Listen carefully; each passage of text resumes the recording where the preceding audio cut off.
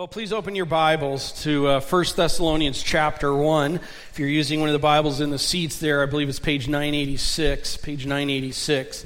So grateful for Pastor Cody last week being here and bringing God's Word last Sunday. And I'm sorry, but I'm back. So just grateful for him. What an amazing team. We actually had a number of us, Pastor Rick and Pastor Eric, Pastor Cody, Pastor Nate, myself, Friday, drove out to Naperville, Naperville, Illinois. I'm sorry, Dapper. I don't even know where I'm at right now. Maybe that's the lesson here. And just for an ordination out there, we're looking to get Nate and Eric and Cody through a process here, start a process to ordination here in a while. And so we were out there and got back last evening. And so if things don't make sense today, I'm going to go ahead and grab that excuse. But here we are. We're walking our way through the Epistle of Thessalonians. If you're new here, so grateful for you joining with us. We are actually going to finish chapter 1 today. That's a big deal. We're going to finish chapter 1. Just a little bit about Thessalonians. The local church in Thessalonica is a young church. It is a church that I'm calling is a church on the move. And I think today we're going to see more of that. They are living as a great team for the Lord. It is really a sweet book letter to read, and we're walking our way through it. They are a joy to Paul, Silas, and Timothy. And seriously, we feel the same way about you with this church. And we want to grow and be more like the team in Thessalonica. Well, they were a great team. And let me begin by reading and kind of getting a sense of that. Let me go to chapter 1. Let's read chapter 1. You listen as I read aloud. Verse 1. Paul, Silvanus, or Silas, and Timothy, to the church of the Thessalonians in God the Father and in the Lord Jesus Christ. Grace to you and peace. We give thanks to God always for you, all of you, constantly mentioning you in our prayers, remembering before our God and Father your work of faith, your laboring of love, and your steadfastness of hope in the Lord Jesus Christ. For we know, brothers, we know, sisters, loved by God, that He has chosen you. Because our gospel came to you not only in word, but also in power and in the Holy Spirit and with full conviction. And you know what kind of men we proved to be among you for your sake, and you became imitators of us and of the Lord. For you received the word in much affliction with the joy of the Holy Spirit, so that you became an example to all the believers in Macedonia and in Achaia. For not only has the word of the Lord sounded forth from you in Macedonia and Achaia, but your faith in God has gone forth everywhere, so that we need not say anything. For they themselves report concerning us the kind of reception we had among you, and how you turned to God from idols to serve the living and true God, and to wait for His Son from heaven, whom He raised from the dead, Jesus who delivers us from the wrath to come. Lord, I just pray as we continue in this letter written some 2,000 years ago, that we would just savor its practical reality and blessing today. God, thank you for God's people who are like this, who are pursuing after you out of love for you. A people with whom you have done a great work with. A people who Paul, Silas, and Timothy just stand back as they do ministry all over the area at that time, and they stand back and they just go, the Lord's at work there. Father, I would pray more of that here in us. This is not for our glory. This is not for our thing. This is your thing. And we want to be increasingly a people about your thing. Right, church? We want that, Lord. So help us learn what it looks like to be that more and more. In the precious name of Jesus we pray. Amen. Well, great teams are great imitators. Great teams are great imitators of great examples. Great teams are great imitators of great examples. You could also take that this way. Not so great teams are not so great imitators of examples. One of the things that stands out about this church is they are a great team of imitators of great examples. We're going to work that out and flesh that out here. We're in verses 6 through 10 to finish out the rest of this chapter. And here we've seen in verse 3 that faith is being lived out in front of these people. They're a faith-living people. They're a love-laboring people. They're putting it out there. They're going for it. They're being it. They're hoping people. They're not hoping in their circumstances. They're hoping in the Lord Jesus Christ and who He is. Verse 4, we are told that they are a people that is loved by God. We are told that they are a people chosen by God. And now verses 6 through 10 adds what Paul, Silas, and Timothy is communicating here. And we're learning more about what it is about these people that not only confirm them as a chosen people, but confirm them as a chosen people that is really bringing a lot of glory and pleasure to the Lord.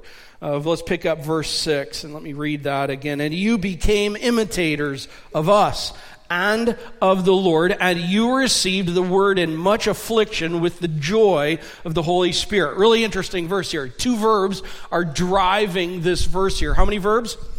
2. The first one is you became. You became. The second one in the middle of the verse is you received. Those are the 2 main verbs in the verse here. And you became, for you received. Now, if you're putting them in order on how they actually happen, it's assumed here, you receive something, then you become something. Okay, so I want to follow it in that order here a bit. So what is it that they are saying here is highlighting them as such a unique, on-the-move people, and one of them here is you received. For you received. You received. You received what? What does the text tell us? You received, you tell me, the Word. You received the Logos. You received the good news of Jesus Christ, the gospel. You received what we brought to you, the word of what Jesus has done, the word that all have sinned and fallen short of the glory of God. But Jesus has come. God in the flesh has come to pay the price for sin, to rise from the dead, conquering death, and therefore making forgiveness and redemption available to all who would receive. And they received that. Is what it's talking. They received that word. And this word received, he uses it over in chapter 2, verse 12. You received, or you accepted the word of God. He uses it also in 2 Thessalonians chapter 2, verse 10, actually saying those who did not receive the truth. So here it is that not only did they hear, in verse 5, he tells us, you heard the word, but he's continuing the line of thought. He's saying, not only did you hear the word, verse 5, but verse 6, you received the word. Those are 2 separate actions. And they are both very, very important. You hear and you receive. I just have a question. I think I can pause for a second and ask this question. Do you have such a story of having heard the good news of Jesus Christ and receiving that? By the way, this is the first part. There's more to come. And receiving that, do you have such a story? And maybe it's literally for you, because especially nowadays we're getting more and more to where there's actually a lot of confusion about what the gospel really is. And so I want to say this, if in your mind right now, today, if you're the person that's like, you know what, I've heard lots of talk about Jesus Christ, but I'm not really sure I know what the Bible says about it all. I want to encourage you and call you. You need to hear that. And just grab someone and let's sit down and let's talk about and hear what it has to say. Because I think people are hearing, but they're not hearing with clarity. And if you're at a point to where it's kind of confusing to you, man, someone here would love to talk with you and bring clarity to what it says, but there's hearing, and if that's you, you need to hear. And then also, there's the receiving part in it, verse 6. Have you heard and then kind of left it in the unreceived bin in your reality life? There's a receiving of that. We're going to find out more of what that is. For you received the word. What is the setting of the receiving? Well, it tells us here, for you received the word in much what? Affliction. I'm reading your standard version here. In much affliction. Those that heard and received Christ did so in a life setting of affliction. Actually, no, that's not right. Did so in a life setting of much affliction. In fact, that doesn't really quite hit the Greek well. It's actually, and you received the word in severe affliction, is really the idea here. Oh, this is so contrary to what our culture is nowadays. Please hear what has to be said here. The culture in Thessalonica at that time was they had things moving. It was very much like America in a city of what was going on. The economy was moving, various kinds of things. But within their structure of it all, they had an emperor worship thing. And so they had a king. They had the emperor of Rome. And so it was overseeing. And so they had this very fine balance of keeping this emperor pleasing thing, which actually was an emperor worship thing, which also in the whole movement of it all, they had this structure in it to where if they began tipping the scales in it, they would get not loved by the governing structure. And if you rocked the boat of the system, it wasn't like, you know what, you might not be favored for the next raise. It was like, you're out. And they were very aware of don't rock the boat. Don't tip the scales here in Thessalonica, because we got it leveled out just right. And much of that includes the glue that holds that together in that time was this whole polytheism thing. Everybody could believe any god they wanted, and most of the trades had their own god. So like the carpenter trade, they would have their own god that they would worship. And if you went against that god, then you were out. And it just went on and on and on and on. And so what's going here in the affliction of it, think about it. When does a person in a setting like that, when does a person experience affliction? Not when they're following the status quo. They experience affliction when they receive Christ. That's when it happens. They weren't receiving affliction before they knew Christ.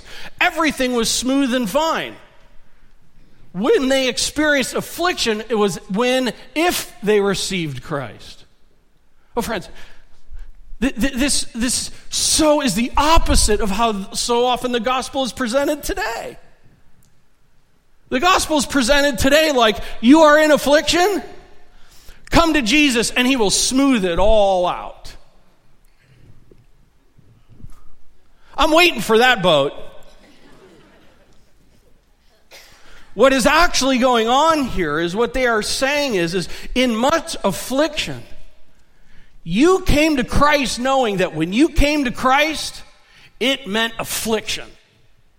In fact, coming to Christ for you meant severe affliction. Now who would like to come forward and receive Christ?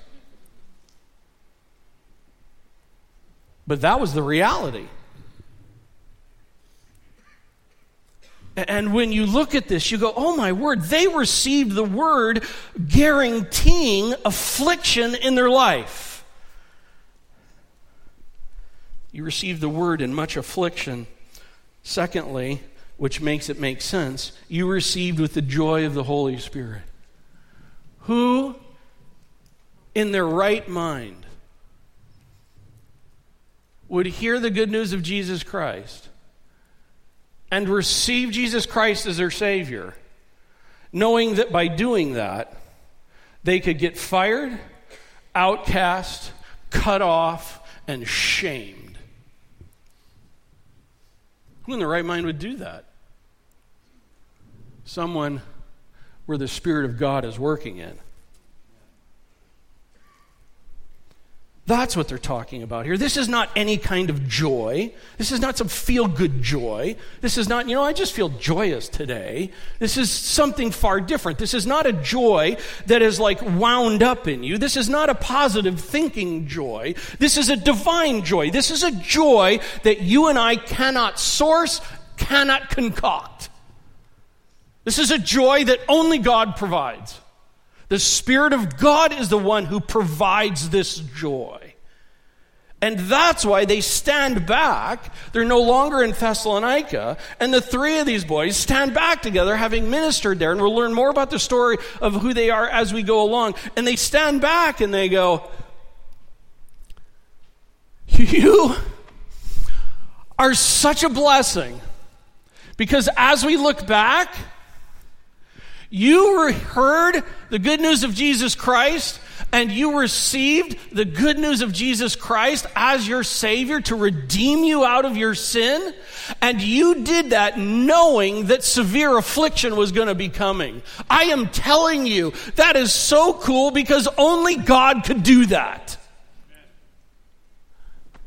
That's the depth of joy that they see. This isn't just a horizontal thing. They are seeing a God at work in a people that only God could do, and they rejoice in that. For you received like that. Like that. First verb, you received. Second verb, you became. Because it's not just about receiving. Their joy is about something more than that. It's something additional to that. And you became something. By the way that it's referencing here, it's not that you become something instantly. This isn't microwave Christianity that they're referencing here. This is actually more like the idea of you became an adult. It takes time. You became skilled. You became a thing as a dating couple. That just didn't happen overnight. That takes time and movement of that. You became a parent. You became a high schooler. You became a graduate. You became, you fill in the blank. Here's some others done maybe on the not so good side. You became a fool. That's kind of the idea of become. It's not just jump there, but it's becoming that. You became bitter. Here's one. You became old. Hey, I didn't get here overnight. This didn't happen overnight. It became gray. Okay? And Karen, we even tried the Grecian formula stuff for a little bit. Bagged that. Fully committed to it now. And you became, by the way, notice here two things that they became. Number one, you became imitators. You became imitators. The word actually in the Greek is what we get our word for mimickers. You became mimickers. Great teams are great imitators. Great teams are comprised of great players that are great imitators. Put to any sport. How do you become great at that sport? Some of it is natural ability, but it's those who again and again and again learn from, mimic the greatest ones in all of that. Let's do this. I want to kind of put some fun with this and watch a video clip here in just a second about, set this up. This is a little boy that is imitating, that is mimicking Bruce Lee. Let's watch.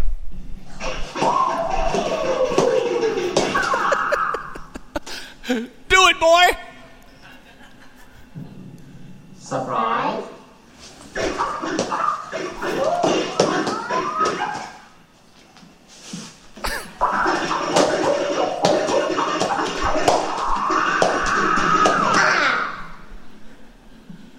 Oh, that is awesome, isn't it?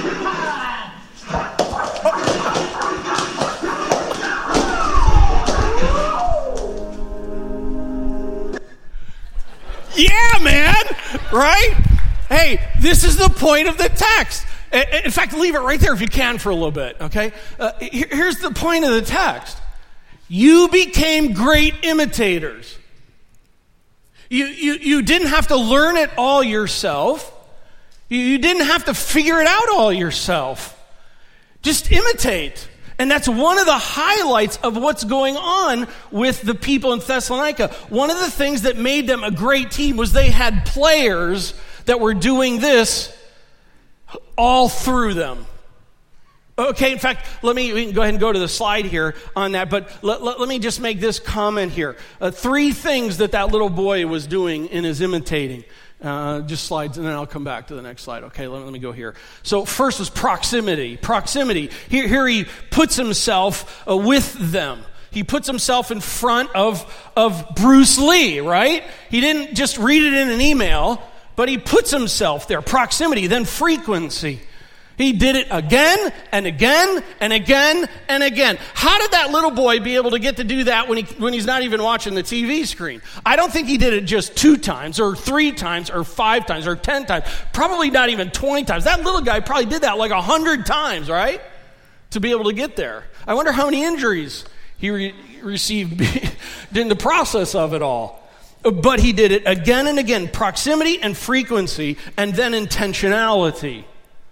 I mean, what little kid just says, you know what? I want to watch this again.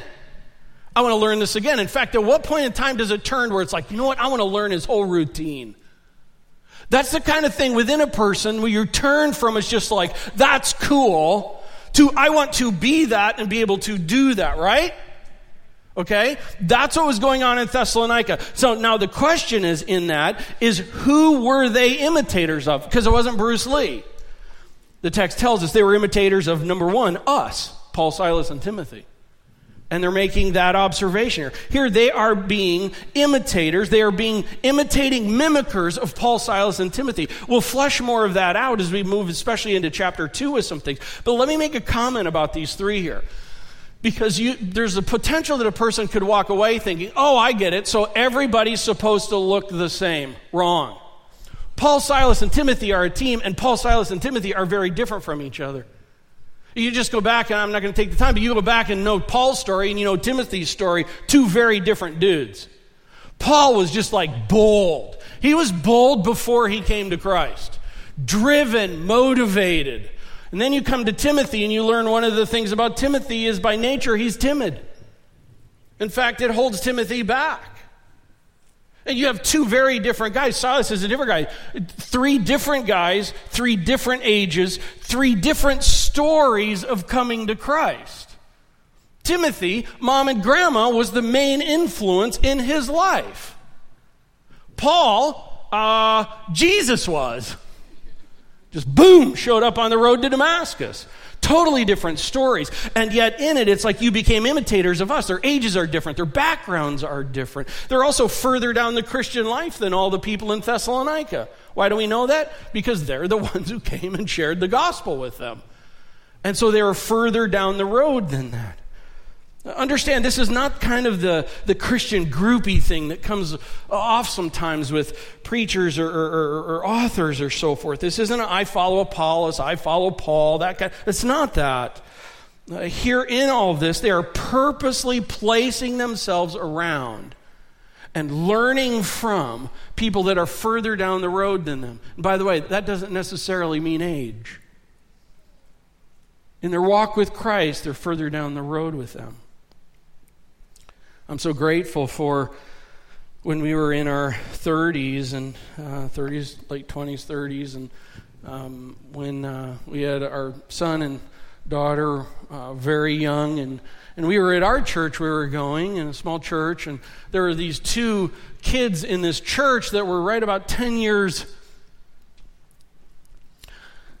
older than our kids, and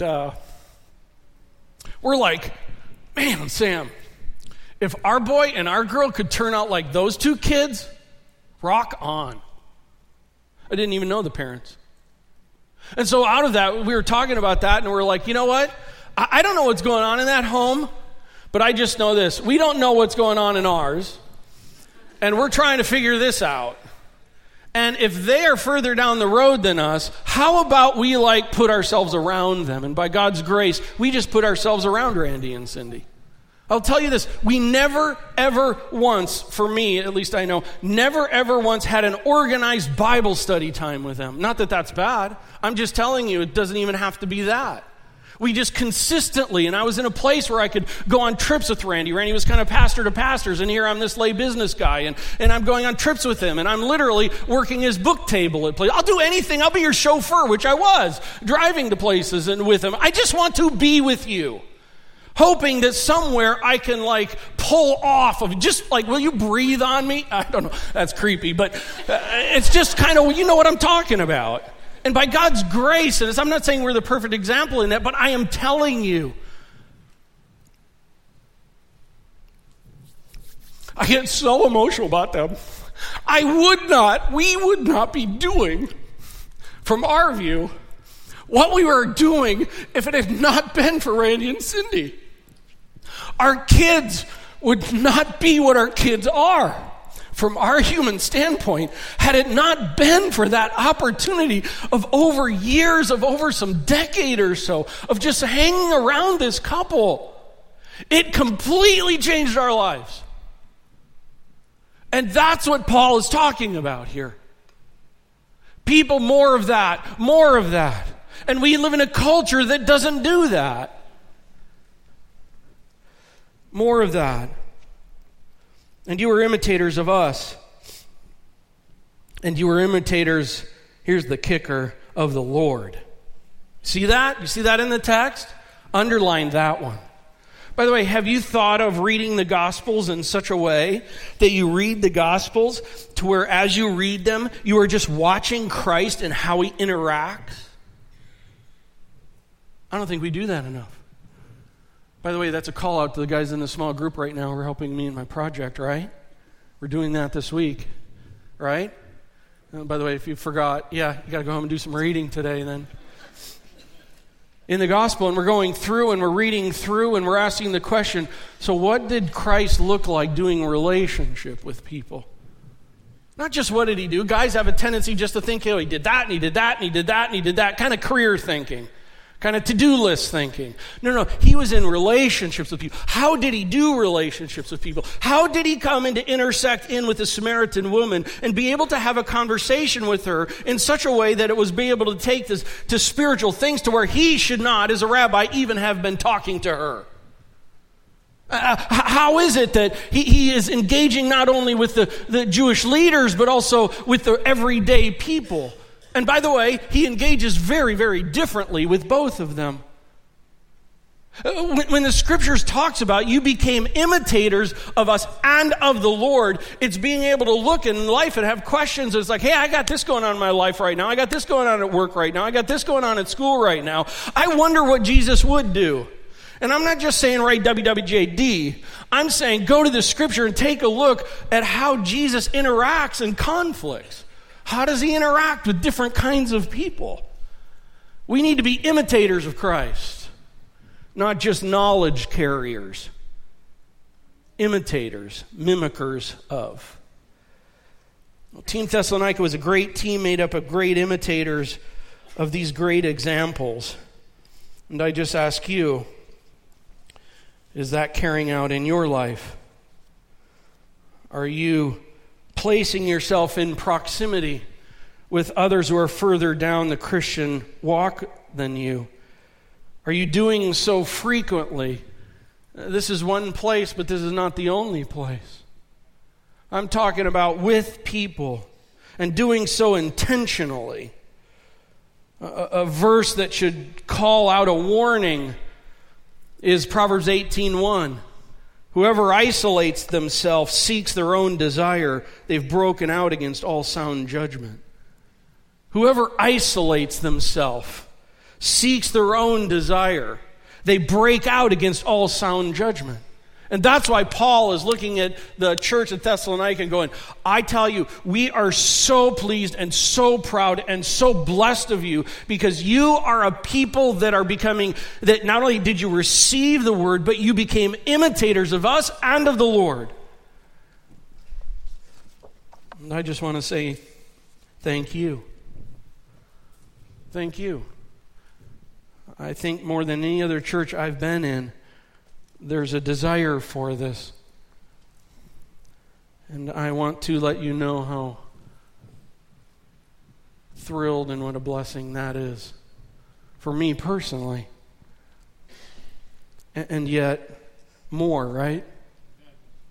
More of that. I think we can also grow in this. It's not a call to uniformity.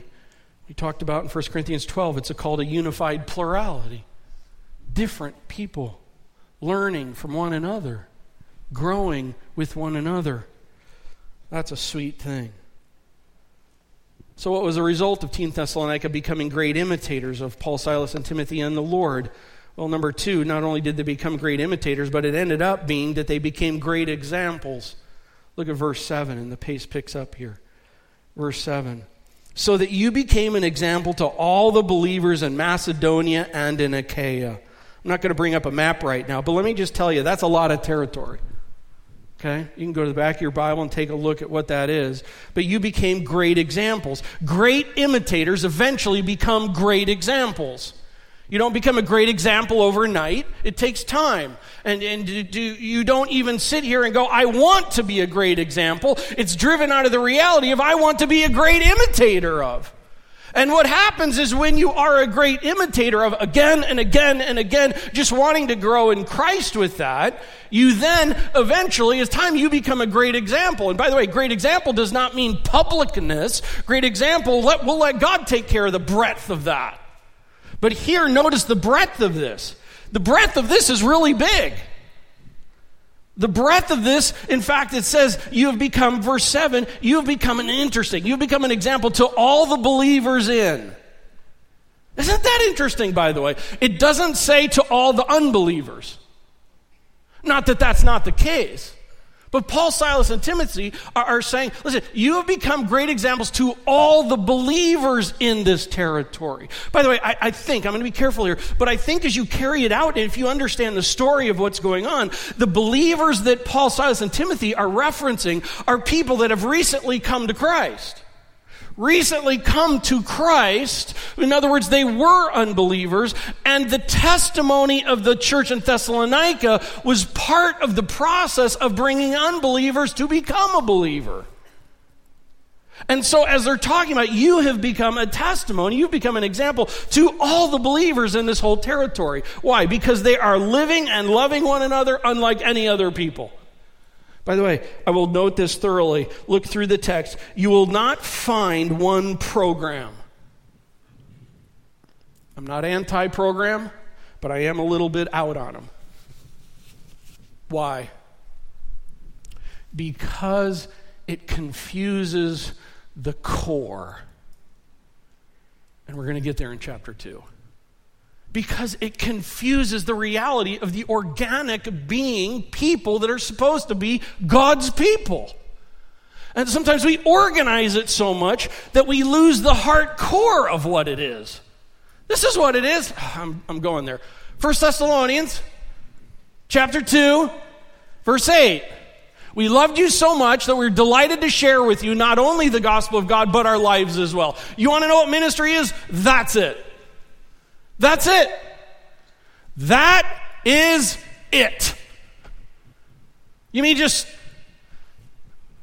love people and share the word of God with one another and share our lives? That's it?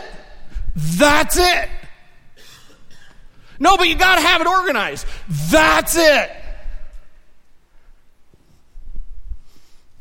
We Westerners outline way too much stuff and lose the simplicity. And you became great examples. Verse 8. For not only has the word of the Lord sounded forth from you in Macedonia and Achaia, but your faith in God has gone forth everywhere else. If I remember right in my English understanding, which always isn't so great, I prefer to make up words. Everywhere else is like a lot of places. Am I right? That's like a lot of places. Not only in Macedonia and Achaia, but like all over the place. In fact, so much so that look at the end of verse 8. So that we need not even to say anything. It's like they come into a place and it's like, let me give you an example. Hey, the God's people in Thessalonica, the church in Thessalonica, yeah, we already know. No, let me tell you about it. No, you don't need to. We already know. No, seriously, let me outline it for you. No, we already got it. We already know who they are. Can I tell you this? Would it not be awesome to be a people like that? By the way, I want to humbly say thank you because God is doing work like that in some various ways. And this is in no way meant as a pat on our back, but it is a word of encouragement. I don't know why, but every time as we get involved, Indy West gets involved in some international ministry plans, they come back and they tell us, I'm just telling you, you guys are not like the rest. I don't get it. Can you explain that? I'm just telling you, you guys are not like the rest. When our ministry teams go overseas, they always come back. You guys serve differently. You have a different attitude about it. You don't come with arrogance like you got it all figured out. You just come and do whatever you can. Thank you for that. Thank you for that. More of that, right? More of that. Well, let's speed it. Verse 8. How were they examples? They were examples as a sounding forth people. Notice there they sounded forth the word of the Lord. By the way, the word sounded forth or rang out of the word. It really has more of an idea of a thundering. It's not like they went around singing and dancing. It's not like they went out shouting arrogantly and rudely or in your face. It's talking this idea of you are a sounding forth people where the word of God is thundering from you. By the way, it's not that brashness thundering. It's also not the idea that, my actions speak for me. Actions do speak, and they're supposed to be part of it. But listen, it's also the idea the actions are also containing the words. Because how will they hear if we not speak? And so it's both in all of that. And here's what's going on. They're a sounding forth people. They're imitating Paul, Silas, and Timothy in that. And again, we'll see more of that in chapter 2 as we get there. They're a sounding forth people. They're also a faith-going forth people. See that in the text, your faith in God has gone forth everywhere. Well, how so? How has it gone forth? 3 things here. As word of God receivers. What are people talking about? Look at verse 9. For they themselves report what kind of reception we had among you. That's what people are saying. Okay, now, we think reception, we think hospitality. We can all think on this that it's saying that, hey, so they were really hospitable people. So when Paul, Silas, and Timothy came, they took care of them overnight. They put them in the Fairfield Inn overnight. They really did well. They loved on them overnight. No, it's not talking about that. It's talking about we came to bring the word of God, and they report of how you received that. You received it like crazy cool. God showed up. And you are a people that are a word of God receivers. By the way, they were not only a word of God receivers in the beginning, but they continued to be that. Secondly, they were turning to God's servers. The text, you turn to God from idols to serve. Man, there's a whole sermon there. You turn to God from idols. You turn to God and from idols.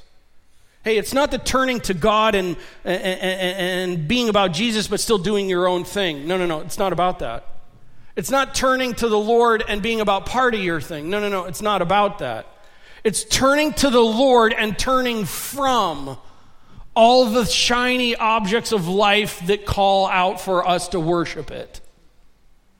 All worship to the Lord. In all of it. And that's what they were. Turning to God from idols to serve. To serve God. No longer serving my life, no longer about me, but to serve the Lord. They're a faith-going forth people that looks like being word of God receivers, turning to God's servers, and lastly, Lord Jesus Christ waiters. Lord Jesus Christ waiters. Verse 10. To wait for his Son from heaven. So cool. By the way, they were not waiting for their life to get better. I want to say that, Americans. They were not waiting for their life to get better. They were not waiting for Jesus to make their life more the American dream that they hope. That's not what it's about. That's not who they were in this. They were waiting not for their life circumstances to get better, not to be delivered from their present pains. They were waiting for the Lord. And they were waiting for the Lord not only to deliver them from this present darkness, but to deliver them especially from the coming wrath. Yeah, so are you saying that God is a God of wrath? But I thought he was a God of love. Yes. When it comes to sin, yes, he is a God of wrath, but he does love you. And there is going to be a time where we are going to have to give an account.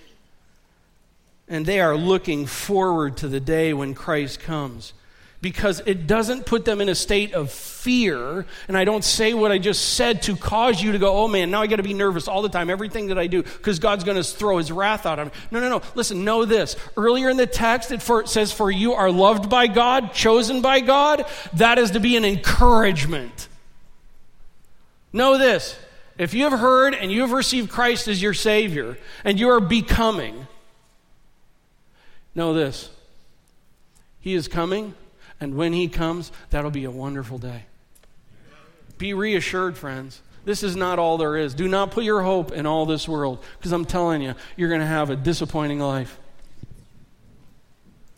And their hope was in Christ and Christ alone. And the cool thing is all the other believers all around the entire territory are looking back and thinking of the church in Thessalonica and are encouraged by what they are doing. Oh, I want more of that in us. Great teams are great imitators of great examples. And great teams that are great imitators of great examples eventually become great examples themselves for others to imitate. There's a cycle. We could summarize that up in what we say around here. We want to raise disciples that make disciples that make disciples that make disciples. That's what's going on, and Team Thessalonica was doing that. They were simply a church that received the word, even in severe affliction, with the joy of the Holy Spirit. They received the word and they became.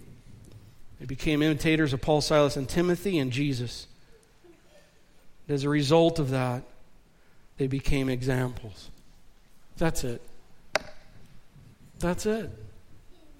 That's all we need to do. But that's tough, isn't it? But let's go for it. Let's pray.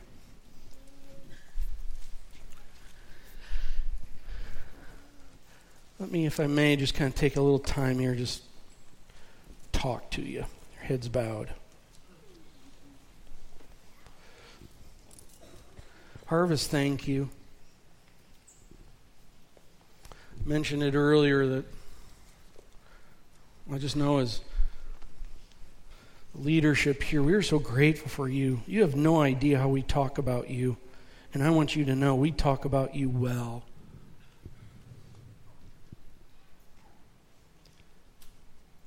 We're just in Davenport and people are asking how it's going, and it's easy to talk about you because of what the Lord's doing. Thank you.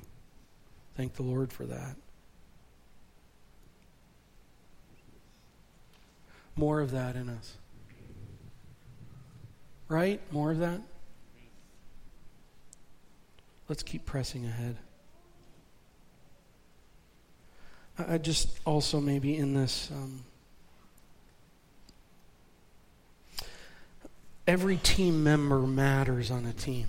Every team member. If this is your church home, you are an important part of this team. And maybe right now it's a season of life where it's been maybe some sitting on the sidelines, if that's the case. And I just want to lovingly call, maybe it's time, if that's you, to move to action. If I could say it in this series, it's if it's been a time of unserving, it's time to serve. It's time to go pick up an oar, step into the boat with a team, and let's row together. We need you. And if you're not sure where that might be, if I could say it this way, come grab a coach. Come grab one of the coaches here. Tell them you'd like to start rowing. You're not quite sure where.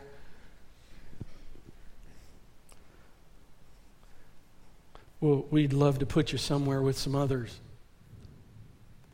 who, even if you're not sure what it looks like to serve in an area, you just imitate. Just imitate.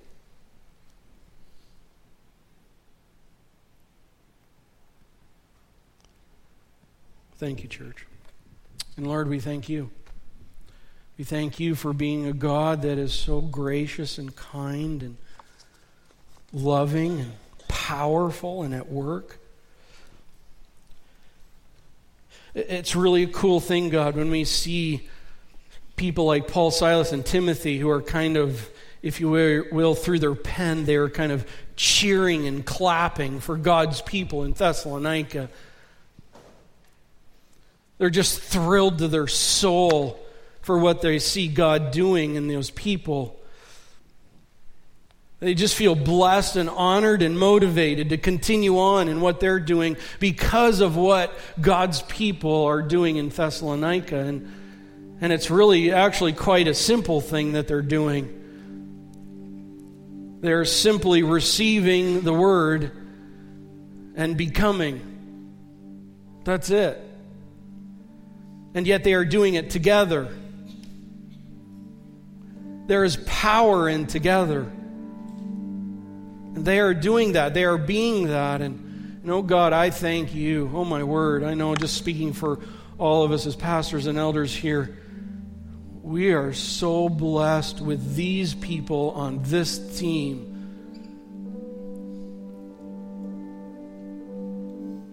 They just bring tears to our eyes of joy. They are worth the continuing, enduring work. They are just awesome people, God. I pray for more. I pray for more hearing in us. I pray for more receiving in us. I pray for more becoming in us. Together, as a people, who within our community and even beyond, God, would be a people that is not looking for our own fanfare, but is looking for the glory of God to be named in the people of God. People would be even going, there's something happening over there with those people. They're not normal people. Those are some abnormal people over there at Harvest Indy West. In fact, they're so abnormal, I love it. And I want to be like that.